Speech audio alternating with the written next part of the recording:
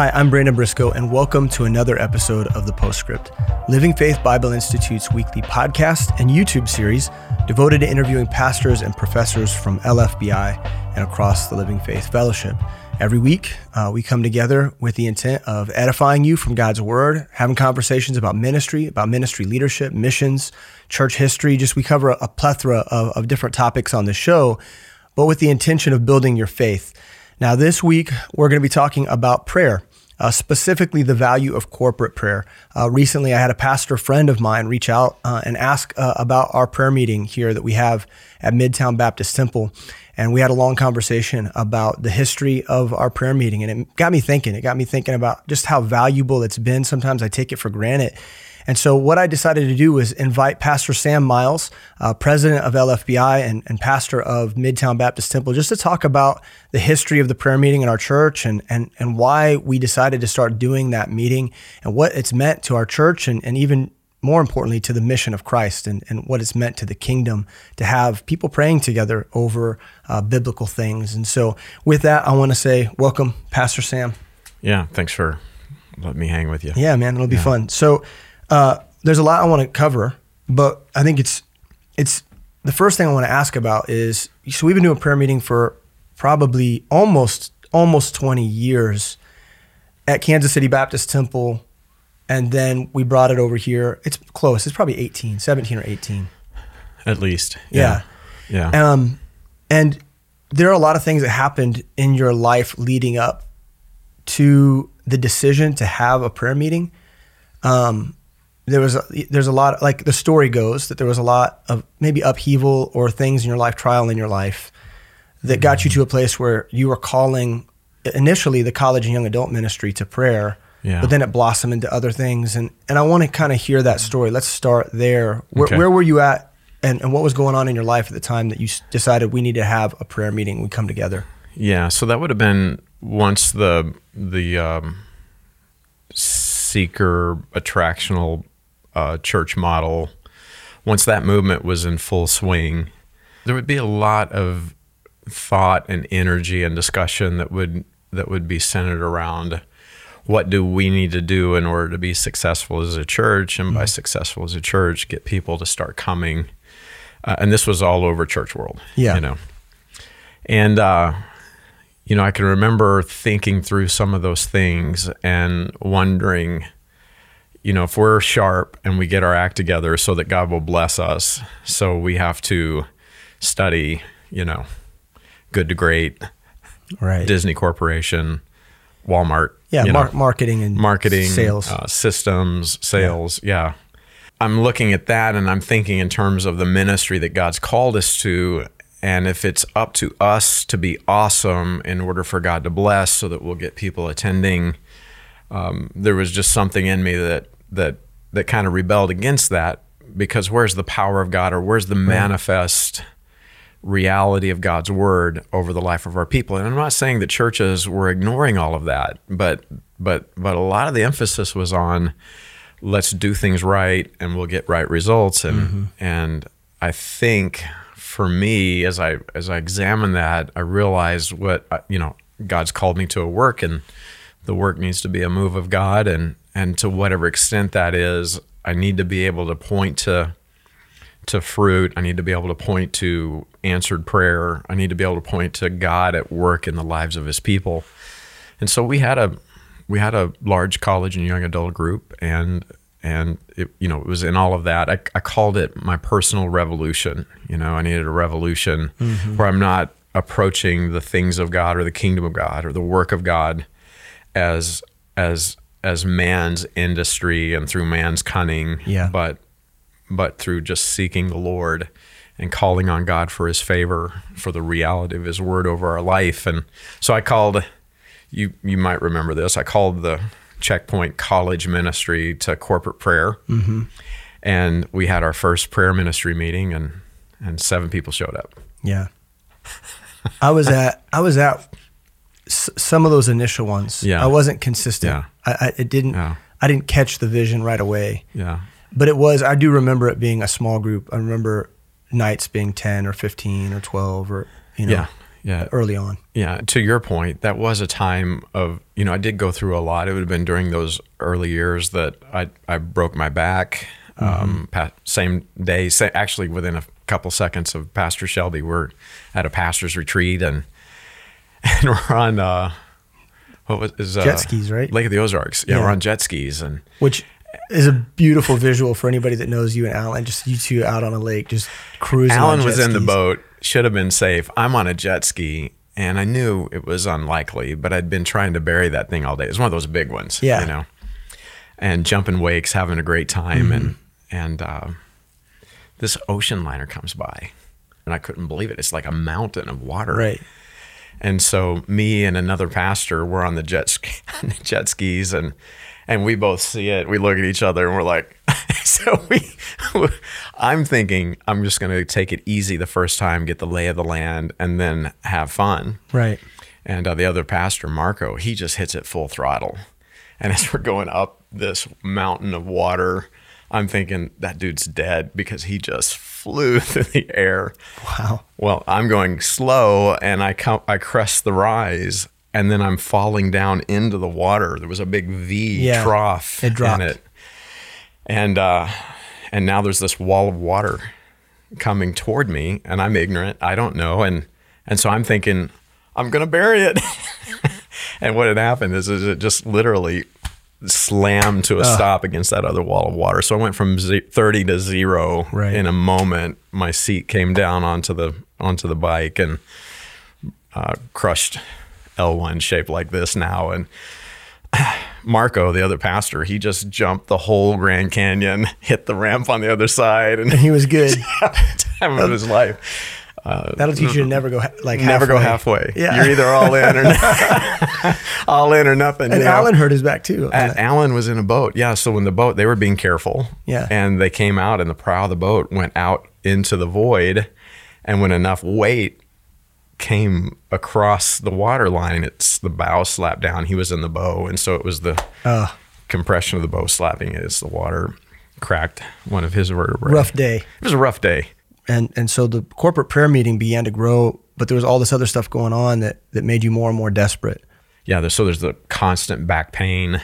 There was the family issues kind of unfolding at that time, and just all of it brought me to a place where I was desperate to see the Lord at work. Mm-hmm. When we started the college ministry at KCBT, we organized everybody very early on. We divided people into campus teams. We did the training for it. We deployed people in teams, and it just blew up. Mm-hmm. We went from 40 some to over to, an attendance of over 225, 230 people within a 2-year time frame. And if you'd have asked me at that time, how did that happen? I would have wisely, because that's what you do, is you give glory to God. But I would have also made sure that you knew if you do right things, you'll get right results. Mm-hmm. We were winning souls, making disciples, training, and equipping people. But at the same time, we recognized that all of this fruit was coming through a biblical approach to ministry. And so I had my emphasis there, and it's critical to have a biblical approach to ministry. Nothing wrong with but that at the end of the day, everything that God calls us to, except he performs through his people, it's all vain labor. Mm-hmm. God is the one, the Lord Jesus is the one that's building his church. Right. And so it was through a series of decisions to grow the college ministry. Each tactical decision that I made grew it a little bit smaller with each decision. And I realized, except the Lord build the house, I could waste my whole life and not win the souls and make the disciples that God intended me to make, So all of that served to really show me, if I'm going to actually invest my life for God's glory, it's not going to be by my might, by my power, by my strength. It's got to be by the Lord, by the Spirit working, making the promises of God's word a reality over my life. So we were praying. I mean, I remember as the prayer meeting grew, there was a culture, there was like a microculture in KCBT of the people that prayed together, and it was really powerful. And around that time, you also got a burden to make disciples in the city. And so that prayer meeting kind of transferred its way to Midtown as Midtown began to get planted. Maybe you could tell us about that. So what started the microculture of prayer was, I was preaching principles of prayer to the college and young adults and calling them to it. Mm-hmm. And we had just a handful of takers, who were endeavoring with me. And one night after the prayer meeting, a gal came up and said, she's just weeping. She said, my friend's going to move back to St. Louis next week. And if she does, there's a real mess waiting for her in St. Louis. It almost destroyed her life before. She'll go to hell. If she moves to St. Louis without Jesus, there's no hope. And she was just she was desperate. Mm-hmm. My friend has to get saved. And so the prayer meeting's over, but I called a handful of people over and said, here's the story. Can we just fervently and in faith pray for this woman's salvation? And so we're all gathered around in a circle. There's 6 or 7 of us holding hands, praying for this woman. And as I'm praying, Lord, I know she has a free will, but Lord, you're not willing that any would perish. And can you reveal yourself so greatly through the preaching of the gospel, through the truth of your word, that she'll have to make this decision this week? Lord, we're asking, God, please, this week you have to save her before she moves back. This is our sister's estimation of the stakes. And we prayed and wrapped up. And on my way home, I just got under all this conviction. I'd put a time frame, a demand of a time frame on Almighty God. Like I gave him, the way I felt about it was I'd just given God Almighty marching orders. We need an answer from you this week. And I was just begging God for his forgiveness for being presumptive, dictating to God the terms of how this prayer is going to be answered. But by the time I got home, I'm like, but Lord, I put you out there and these guys may not get that I was out of line. And before I'm in my driveway, I'm like, God, please, you have to move. Yeah. Because I've already made this mess. And every day I'm checking any move. And 6 days into that week, the gal calls me, she's weeping. And she said, last night, my friend gave her life to Christ. Wow. And so the testimony of that got out, that God answers prayer. Mm-hmm. And so more and more people started coming, and they're praying in faith. It's the prayer of faith that's critical. Right. If we're double-minded, why would we think we get anything from the Lord? And so as people pray in faith and they're seeing the answer to prayer, and then they're testifying about God's answered prayer through our corporate prayers together, more and more people start coming. Mm-hmm. Eventually, it was our Wednesday night event at KCBT. We filled up the fellowship hall downstairs. We were seeing people regularly come to Christ on Wednesday nights, and they'd give testimonies at the end. And it was just an incredible move of God. Mm-hmm. Well, at that same time, I'm burdened through the missions conferences to make disciples in the urban core. And so in surrendering to that, in that transition, now my focus is in Midtown, and it was like starting over, with a handful of people on Tuesday nights. And that was, it was kind of a here we go again moment, got to start over, but it was also exciting because you've seen what God, absolutely, what God does in his people. In preparation of this episode, I reached out to a handful of people that remember those early days here praying. Yeah. And one of the guys that I reached out to, he was coming from a really difficult place.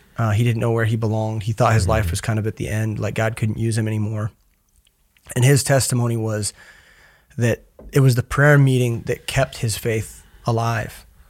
I reached out to Dan, because he remembers those early days, and Eric Phillips as well. Dan Renault and Eric Phillips both said that there was a perspective shift for them. And James 5:2 also recognized that, like, in terms of their understanding of the character of God, it was really formed in prayer, because we grew up learning the book, and we learned we learned the doctrines and the truths of God's word. Yeah. But the prayer meeting in those early days lit the fire that produced relationship, intimacy with Christ that was particularly unique. And I think that's probably about how you describe it. Maybe you could tell us a little bit about what those early days were like, and what were the prayer meetings like, and what did it feel like to be there? And it, I don't want to make it sound charismatic or weird, but there was something particularly unique about the emotion and the feeling. Without God, we weren't going to make it. There was that aspect that kind of framed the context of the meeting week after week after week. Yeah. So I think you hit on a big part of it. You can grow up learning the Bible and you'll know a lot about God, but prayer will box you in to knowing God. You know? And we're all growing in that. We're all learning.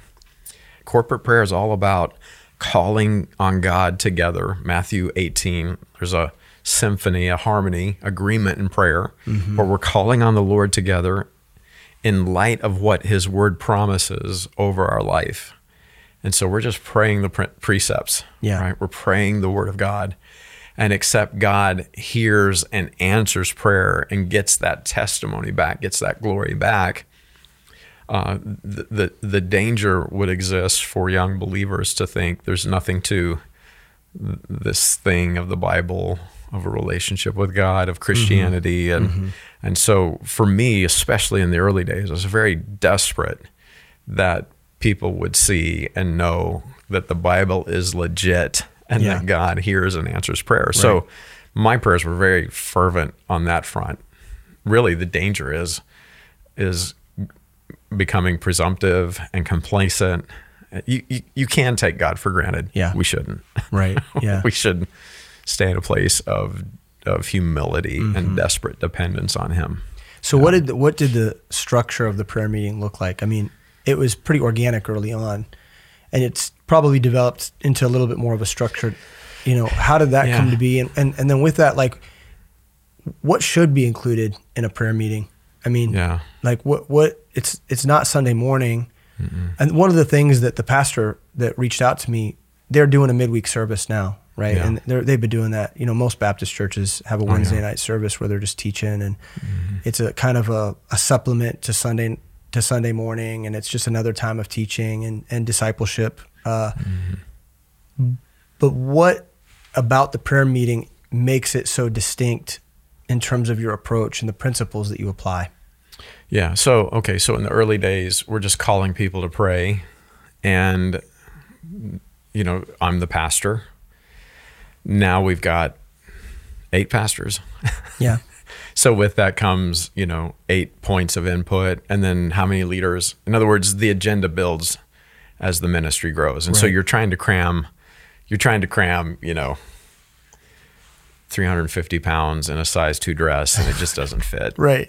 So you got to find ways to get more fabric to envelop everything that you need to cover in a prayer meeting. And so you have to make adjustments. In the early days, we didn't do announcements. You have to do announcements. In the early days, there's very little coordination that needs to take place, and so you got a lot more latitude and liberty in terms of what you do. Now I'm lucky. I feel lucky if I get 30 minutes to communicate the Word of God in a prayer meeting. But early on, I just realized what I'm aiming at is thirds. We want a third of the prayer meeting to be in worship and in praise and in testimony, in giving of thanks. And so we'll do praise and worship. One of the things that we decided early on was we don't want to wear out our worship leaders. This is one of the reasons our prayer meeting started on Tuesday night. Was once we first started, we wanted to keep the weight of the week. How much time you invested organizing and working to pull off everything that we're doing at MBT. We wanted to keep that spread throughout the week. We didn't want a bunch of nights back to back. Right. Well, the worship team was practicing on Thursday nights, and so we said, well, if we do it on Wednesday night, then we've got 2 meetings back to back. So we moved it to Tuesday. Jim Cymbala in the Brooklyn Tabernacle, they do a Tuesday night prayer meeting. And so we thought urban core, a lot of transportation, no matter what. It used to be Wednesday nights was sacred. Everybody would protect that time. And now it's, whatever night you pick, it's going to be challenged. But we just said Tuesday night, that'll space out our week. Well, we don't want the worship team coming up with a separate set for praise and worship in our corporate prayer times together. Let's reprise what we did on Sunday, or have another group come in or whatever. But that's been wonderful.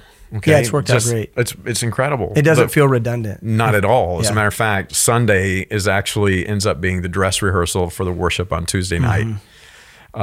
In my mind, our Tuesday night services is where worship peaks. At MBT. Well, that's because we did the dress rehearsal on Sunday morning, and then the songs that we now love were lifting up to the Lord and praise. It's been great. So a third of the time ought to be in worship, and worship done right. It's also prayer. It's adoration. It's thanksgiving. Right. It's a declaration of who God is over. We're just putting a melody to it. We'll have times of testimony. So a third of worship and praise, thanksgiving, a third of prayer. Okay, so the giving of requests. The request can't just cover, if the requests only cover bunions, bursitis, bad backs, and broken bones, that's going to get old. Now we got to cover all of that because we're told to be careful for nothing. So we're going to pray for felt needs. But that can never supplant the agenda of the church to pray a kingdom agenda. Right. We want to be praying kingdom-focused prayers. So this is one of the reasons we'll do 2 seasons a year. We'll take 2 times a year. We'll have a season of prayer and fasting for the lost. We want to win souls and make disciples. We can't give anybody eternal life. We can't conform anybody to the image of Christ, but God can work through us as his people. And so there has to be a little bit of instruction for that. So I just try to aim for another third of the time that we have in prayer to be all about praying this kingdom agenda. And it's guided. So there's generally space for thanksgiving, gratefulness to the Lord. Then there's prayer requests or space to pray specific, we'll lift up the illnesses in our body or people need jobs, or it'll be very personal in that way.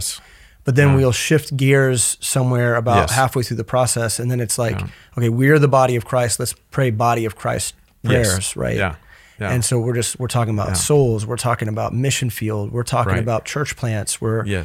It's all big, broad. What is it that ultimately brings glory to the Lord? And that's critical because that's where, so all the souls that we win, the disciples that we make, the churches that we've planted, the churches that we are planting, all of that's coming in response to God answering the prayers of his people, And in that way you can see it driving. God is taking the prayer meeting and his work in tandem, in different directions. And so we're responding as he responds. And so what we're praying for changes from month to month and year to year. And it's amazing that way. He opens another door and that shifts the focus. And it's been great. As the prayer meeting develops and as people get full of faith, when God's doing something in your life, you talk about it. Right. So the fame of a prayer hearing, prayer answering God gets out, and more people will come, and as more people agree together in prayer, the sweeter those times of prayer are for us as a local church, but the more effective they are. If you think about how the Lord instructs us to pray in Matthew 18, we're called to agree together in prayer. And when we're told, Jesus in John's gospel, we're supposed to ask according to his will. We need to pray according to the precepts, according to the word of God. We have what we ask. Right. When people see the power of God at work, you've got an engine for ministry. When people see God answering prayer, that's faith. It's an engine for ministry. Spurgeon called their corporate prayer meeting the boiler room. That's the power plant for the church. I mean, this is a guy that that they sold his sermons by the ton. They Right. would weigh it by the ton. That's how they distributed his messages. So slow internet, but massive, Right. Yeah. And, so he produced content. This is a man bent towards teaching. Yeah. Yeah. And you would, when you look at his life, you would assume that it was his intellect or Yeah. some God-given gift. Yeah. But it goes way beyond that. Yeah. He says the credit for all of it is the boiler room. It's their prayer meeting. Yeah.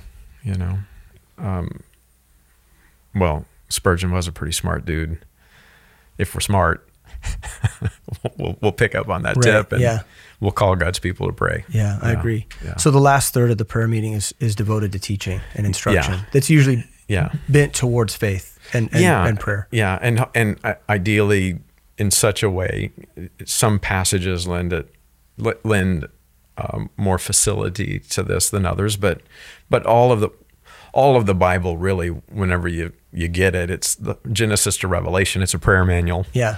You'll see different forms of prayer. You can pray the Bible anywhere.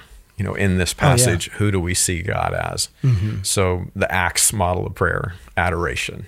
Who do I see God as? What does my response need to be? Confession, right? Thanksgiving, and then supplication, all from the passage. Here in verse 4, I see you're a God who loves. And so that will then inform the prayer response back to the Father in prayer.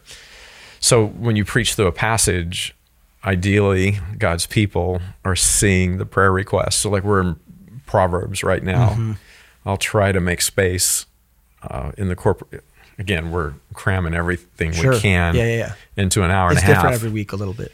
Yeah, but try to end with, what was the point that God gave you that hit home to your heart? Let's lift that up to the Lord together as we close. Sometimes it's an altar call. Sometimes you're calling people forward so that the elders can pray for them or whatever. As a pastor, you want to trust the Lord to give you insight to where the church is at and what they need. Yeah.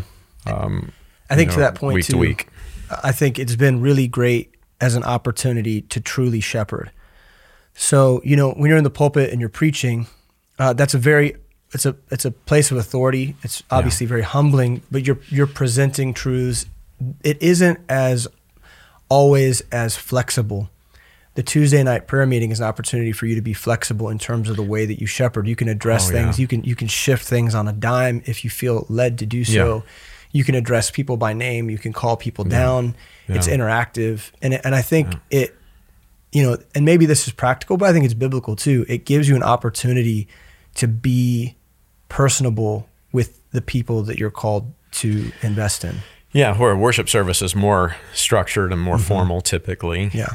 Our Tuesday night prayer meeting is an informal family time. Yeah.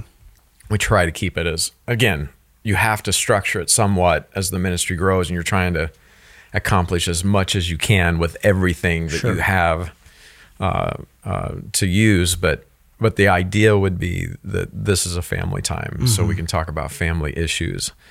Tuesday night is where we share stuff first. It can function as a family meeting. It functions as a business meeting sometimes. Yeah.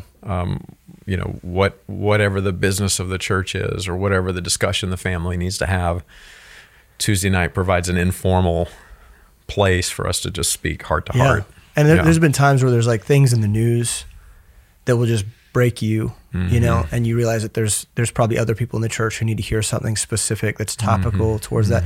And it's always had that kind of approach, which is really good. Tuesday nights where we always address those kind of things. Yeah. And then also to speak to the prayer portion, we didn't really mention this, but you break people out into groups, which I think is also really healthy, because then a lot of times you're praying with people that you don't know. Yeah.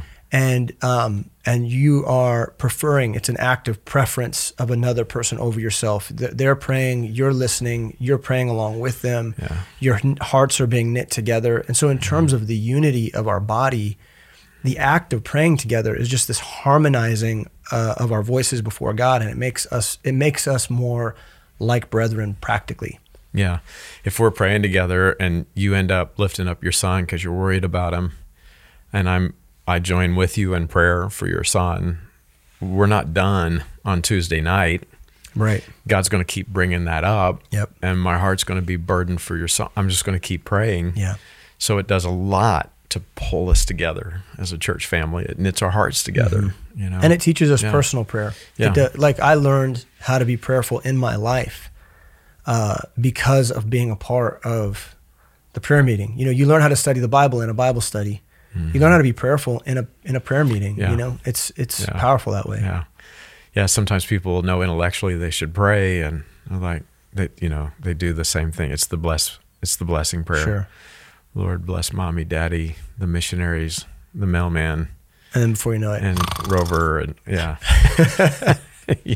bless my cat. And you're gone. Yeah, because it's going to be sterile and impersonal if that's all you've ever learned, if that's all you've ever known. But when you get thrown into the furnace or into the boiler room and you're shoveling coal with your brothers and sisters in prayer, suddenly it's like...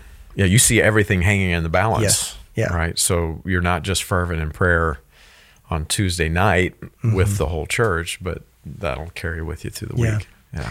I do want you to share some of the testimonies. I know that you probably have to be careful about what you say and names or whatever, but what are some of your favorite testimonies? Impossible situations. Impossible. Yeah. Salvation in the lives of people that it just seemed impossible. And those are the best ones. Yeah.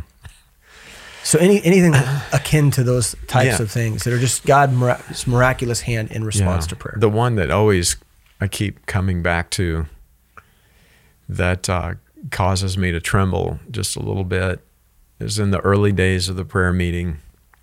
And again, there's been many marvelous examples of just answered prayer. We've got probably some of them in the room certainly. with us right now, you know. But in the early days, we'd just gotten going, word was getting out. Some lady heard that we were praying, and we were praying in faith, and she came on a Tuesday night and basically shared. There were two pastors at the time, so she shared with us that she was in fear for her life. Her husband was a drunk, and when he gets drunk, he gets crazy, and he's very abusive, and she's pretty sure he's going to kill her, maybe one of the kids. She's terrified. And, what do you do in a case like that? Because you're hearing one side of the story. You don't know what's going on. This is just, okay, so, sis, if what you're saying is true, okay, we're going to pray for you, and we're going to ask God to deliver you. Obviously, our request is that he'd capture your husband. We're going to ask for his soul. We want God to capture his heart. So be bold to invite him to come to church with you. Let's get him the gospel. But we're also going to pray for your protection, because you're running to the Lord for refuge, right? And he promises to help you in your time of need. And so we're going to call on him for that, because you saw a problem and you recognize the Lord was your help. We're going to agree together and ask the Lord to move. And if your husband won't respond in faith, then we'll just ask for your deliverance. And so we prayed, and then we coached her. Nobody should have to suffer abuse. That's like God's called us to peace. He doesn't call us to, if there is a way out, well, you have a way out. It's called the police department. And if you're afraid, Romans 13, trust God who ordained these powers to sort out your domestic mess. Just call the cops, call 911, be wise, but when you see him getting ratcheted up like this, and if you're in fear, if you think he's going to get violent, just ask the police to come, because the greatest thing for him would be to spend the night in jail. Right. That'll sober him up real quick. Yeah. So that was Tuesday. On Thursday, we got the word that the police department shot this man dead in his front room. She'd called the police because he was being violent again. Flipped out on him. She hid. She barricaded herself and the kids. The cops come, and he tried to kill him. And so it was effectively suicide by cop right there in his house. And I heard that, and I thought, oh my goodness. We were just, it never entered my mind that would be the answer to prayer. And it's always made me think, okay, what are the possible ramifications? Because God don't play, you know, so we don't want to play in prayer. And so that was a very sobering and bizarrely still very encouraging, you know, in terms of God is hearing when we pray, and he moves in terrible, fearsome, in a prescribed way. He knows what's necessary, and he's going to do it. Move me. He's asking us, like, I'm ready. Call upon me. I'll answer. Some of the sweetest ones are the ones where somebody's heart is hard, and a mom is desperate, you know, for a relationship, a child, a mate, or whatever, and there's been times over the years where we'll beg for someone's heart, and then we get it. I think those are maybe some of the sweetest ones.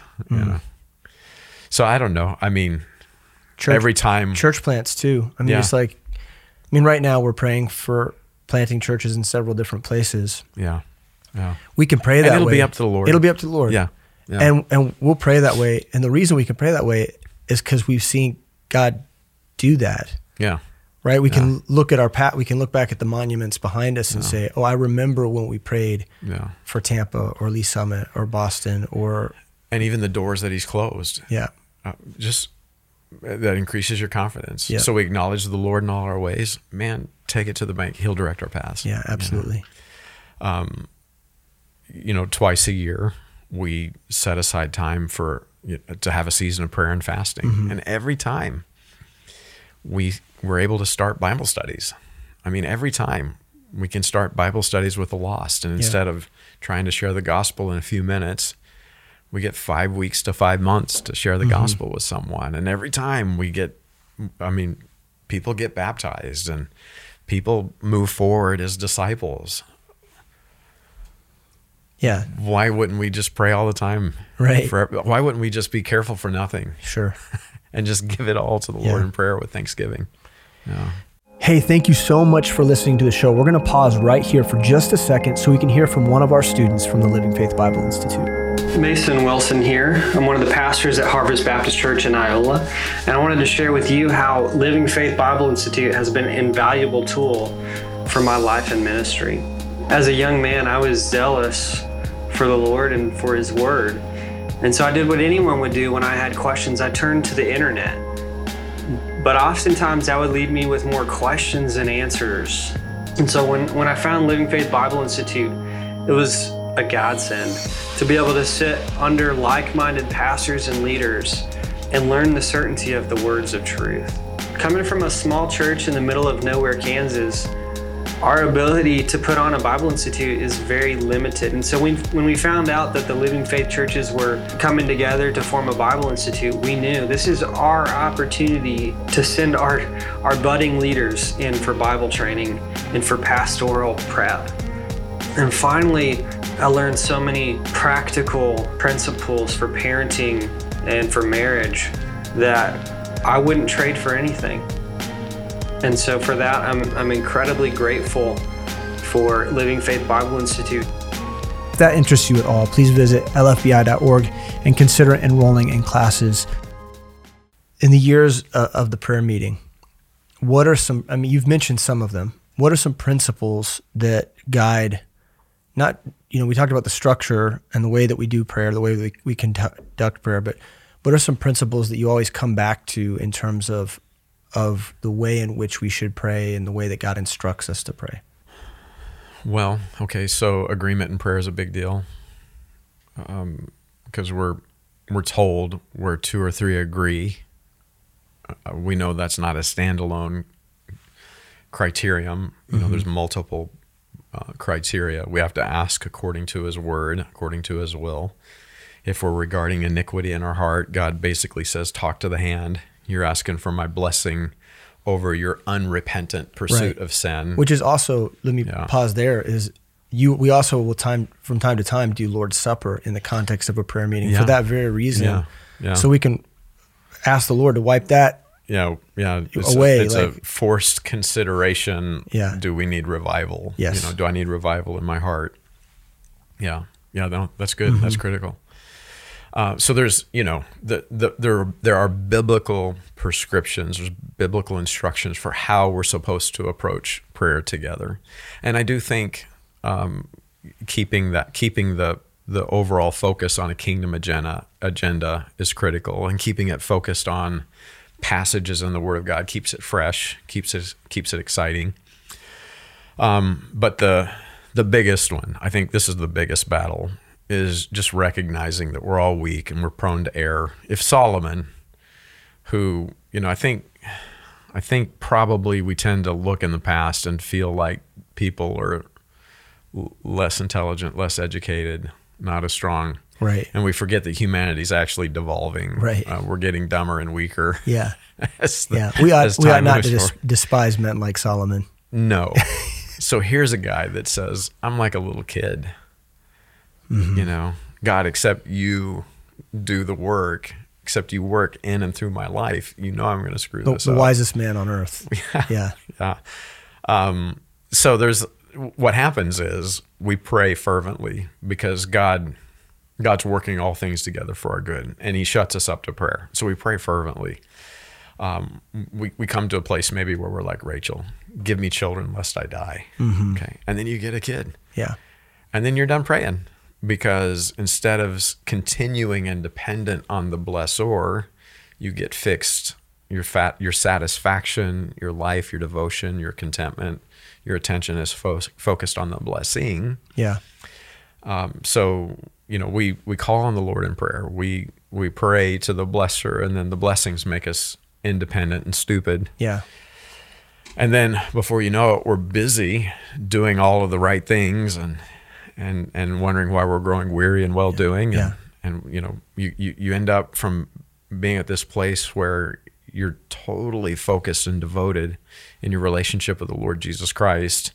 You've gone from a Mary relationship, a Mary focus, to just a Martha busyness, and your prayers become perfunctory, and you're kind of just throwing them up because it's time to do that.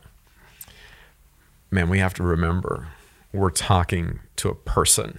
Yeah. We're not speaking words at him. We're talking to him, and we ought to use some respect. Yeah. He's a king. He's a king. We ought to give deference. We ought to be humble, but at the same time be bold and find grace in our time of need. Because he's also our friend. He's our Father. He's our friend. Yeah. In the Holy Spirit, he's indwelling us. He's comforting us. He's our teacher. He's our friend. So keeping those things in the forefront of my mind has been critical. The more blessing, the busier, the less dependent you are in prayer, because look at all this blessing. Yeah. I got to manage it. I'm busy managing it. That's how the train wrecks. Yeah. That's how the car goes off the road. In that vein of thought, there are pastors, there are leaders that are listening to this, and they're maybe even asking themselves, like they're looking around, surveying their ministry, and they're saying, we are busy with all the good things. We've got, the right approach, the right philosophy of ministry. We got the right book, and we're doing our thing, but the power seems to be absent. Maybe this is what we need, is to become more dependent on the Lord in prayer. What's some advice that you would give them? What are some things that you would say or share to help them take the next steps and have boldness as it concerns starting corporate prayer meetings?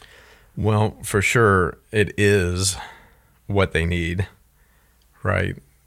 It's not maybe. This is we need to call the people to prayer. 2 Chronicles 16:9 says, the eyes of the Lord run to and fro throughout the whole earth. Why? Why is the Lord looking throughout the whole earth? The eyes of the Lord run to and fro throughout the whole earth to show himself strong in the behalf of them whose heart is perfect toward him. Herein thou hast done foolishly. Therefore, from henceforth thou shalt have wars. Okay, so God's looking for some people who have a heart that's perfect toward him. He wants to show himself strong on their behalf. The people who don't have a heart that's perfect toward him, they're frustrated. There's conflict. They're having wars. So, in terms of, so in light of the fact that God's calling the church to prayer, over and over again, you see Paul asking the church for prayer, instructing the church in prayer. Mm-hmm. We're called to pray. And all of the instruction, there's very little singular first person, right? There's very little singular prayer instruction. It's mostly to the group. Yeah. The pronouns are Y pronouns. Mm-hmm. Just so that you wouldn't get the idea that all prayer is corporate prayer, you have some examples of private personal prayer. Yeah. Okay. But the overwhelming majority of examples in prayer are people coming together. Is obvious. Yeah. We're supposed to pray together. And why wouldn't we? We come together, we ought to talk to our Father. Mm-hmm. Okay. So what is a perfect heart toward the Lord look like? You study that out, and all of a sudden you're finding this person who loves God's word, who's humbling themselves, they're drawing near to God, they're calling on God for the promises of his word over their life. They're asking God for those blessings. And so what happens is a church has problems, they have issues, and so they try to pull themselves up by their bootstraps. They try to get their act together. They want to do all the right things so that they get all the right results. They want to confront problems head on. And at the end of all of it, it's by my hand, it's by my power, it's by my wisdom, it's by my ability, my strength that the work of the ministry is moving. Well, and you're doing foolishly, you're going to have compounds wars. the frustration. Yeah. It's just adding insult to injury. The best thing we can do is be like that Solomon-minded, have that heart of a little child. It's like, God, I'm just smart enough to get myself in big trouble. I need you. Mm-hmm. And for the pastor to humble himself and say to the church, we need the Lord. We need God to do what only God can do. I can't make us successful. I can't make us fruitful. I can't make us have reward at the judgment seat of Christ. With all my heart, as a pastor, that's what I want. Right? I want you to be rich at the judgment seat of Christ. I want the kids in Kaya to be filthy, stinking, rewarded at the judgment seat of Christ. I want the whole church to point at people and say, you're my crown of rejoicing here today, mm-hmm. If that's going to happen, it's because God worked through us, not because we're better at it than the next church down the street, so we win the prize and the people come to our church. Right. We need God to do what only God can do. Well, I'm so awesome, Lord, you have to bless me and use me. Look what we're doing. Look at our structure. Look at our ability. Look how well we know your word. Look at us. It's like salvation. We're saved by God's grace through faith. It's the gift of God. It's not of works. It's not of ourselves. Nobody, when God's working, nobody gets to brag. Right. So for a pastor to say, we need the Lord, let's call on him. Humble yourself under the mighty hand of God. And then God does the work. And when he lifts you up, when the answered prayer comes, when the fruit comes, give it in glory to the Lord, give it back to the Lord, because you don't want to be in a place where now your heart's not perfect toward the Lord. And, God lets the warfare bring you to a place of repentance, right? He lets it happen to bring you to a place of acknowledgement. All things work together for good, mm-hmm. even the stupid ideas we get, right. So he'll bring us to a place where we recognize yet again, we have to acknowledge the Lord in all our ways, because if he's not directing our paths, we're playing at it. We're wasting our time. Right. You've heard me tell the church multiple times, I don't want to play church. I don't want to just hold services. I don't want to just do right things and say we're getting right results. I want to be a part of a people. I want to be a part of a church where God is at work. He's mm-hmm. moving in the midst of his people. Yeah. And it defers all the fame to him. Yeah. Right. Like that, that model, a lot of us want to say the humble thing, and we want to say that it is God, that he's doing the work. But it's a humble brag. Right? Yeah. And at the end of the day, when we put the onus on him to come through, and then he does. Yeah. Then it's like, well, God did it. Yeah. Yeah. Yeah. And that's actually, there's something it goes against our pride, it goes against our flesh, but there's something very, divinely satisfactory about that. It resonates with the Spirit inside of us in a way that is unlike, you lead someone to Christ, right? And, there's a temptation to say, well, I led someone to Christ, right? Like in everything we do, we always find a way to crow about it, right? Yeah. But when you pray a specific prayer before the living God and he answers it with specificity, you're undone. Yeah. You're undone. Yeah. It pleased God to use a weak, foolish person to bring great glory to himself. Yeah. Can you imagine? So like a word to pastors, the worst day of my existence would be getting to the judgment seat of Christ and everybody finding out that it was the whole ministry of Midtown Baptist Temple, Living Faith Bible Institute, all of that. It was about me, Sam Miles, for people to see who I am and what I can do, what I can accomplish. If that's what my life was about, and then by extension joining with me, it was all about elevating my place, whether it's pastoral authority over their life, position in the community, or whatever. Okay, and it hitting everyone. I wasted my life. Right. That's a catastrophe. So if there's anything, God just keeps bringing me back to this place. If there's anything that I'm desperate for as pastor at MBT, as a laborer in the Living Faith Bible Institute, it's that everyone, oh God, please help me to envision everyone, to coach everyone, to train, to task, to deploy everyone to be fruitful for your glory.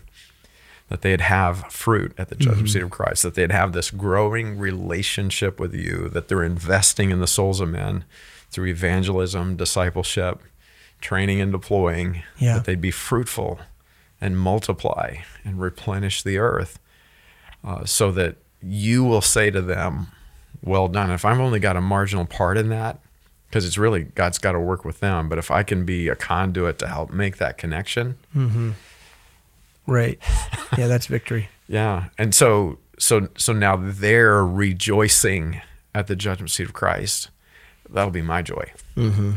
I'll be rejoicing with them, So to get to the judgment seat of Christ and realize you had a pulpit ministry and people were impressed with the way you spoke or the way you handled people or the way, but the membership is not fruitful.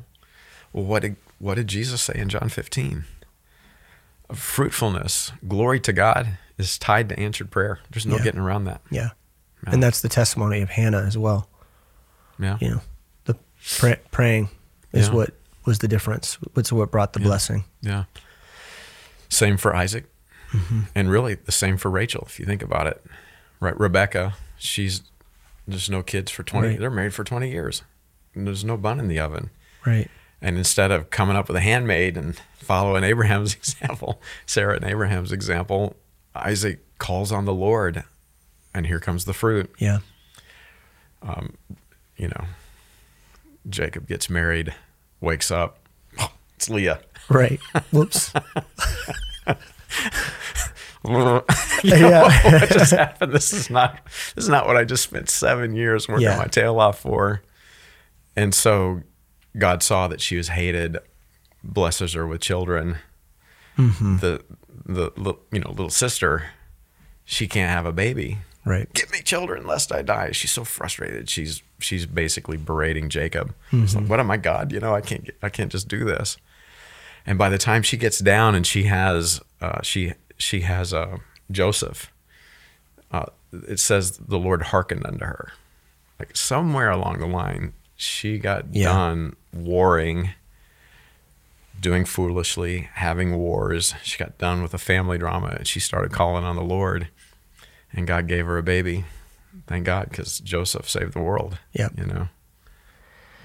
Well, what you've shared with us today is powerful, and I pray that this is a vision that all of us can catch, is that we are called to pray, and that prayer is best done, best practiced in community with the body of Christ. Yeah.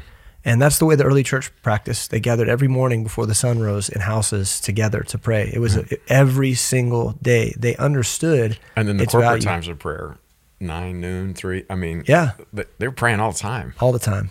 Man, what if the Laodicean church came back to their first love, and they chose to pray God's word back to him?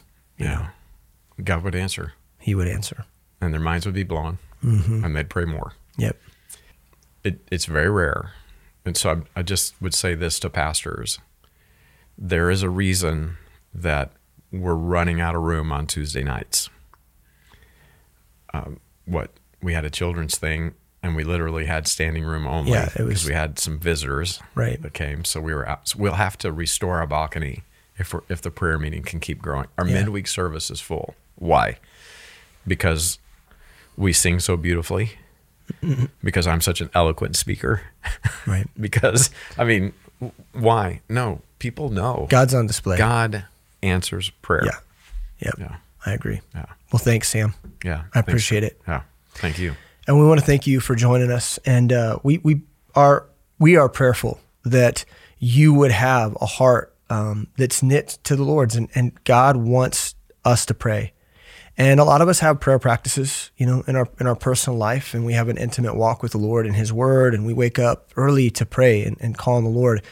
But there is a value in praying together. And that's really the vision that we wanted to talk about today, is what does it look like for all of us to gather together as the body of Christ and pray kingdom prayers as one, unified. It could be the difference in your church in terms of transformation and actually seeing real disciples made. And so we want to call you to that and ask you to consider whether or not your church needs a prayer meeting. And however that may look, it might not look like what we're doing, but however that may look, we just want to call you to that work because it is a God work. It's a biblical work. We also want to invite you to visit lfbi.org. If what you've heard on this episode or other episodes of the Postscript challenge you and cause you to think, man, I need to learn more about God's word. I want to be a better leader in my church. I want to understand ministry better. I want to do it biblically. LFBI is a place where you can grow in your faith, but also in your ability to lead. And so we want to ask you to check out lfbi.org and consider some of the classes that are upcoming here this spring. With all that said, we love you. We're grateful for you. We're grateful for all the time that you spend with us. You mean so much to us. We always love hearing the testimonies. Leave them on the LFBI Facebook page. Send us messages. They bring a blessing to us, and it helps us know that we're not doing this work in vain. But we love you, and we can't wait to see you again next week. God bless. Thanks for listening to the Postscript. If you enjoy the show, please leave us a rating and review in order to help other people find our podcast. If you value this show, please help us continue creating content by supporting Living Faith Bible Institute at lfbi.org/support.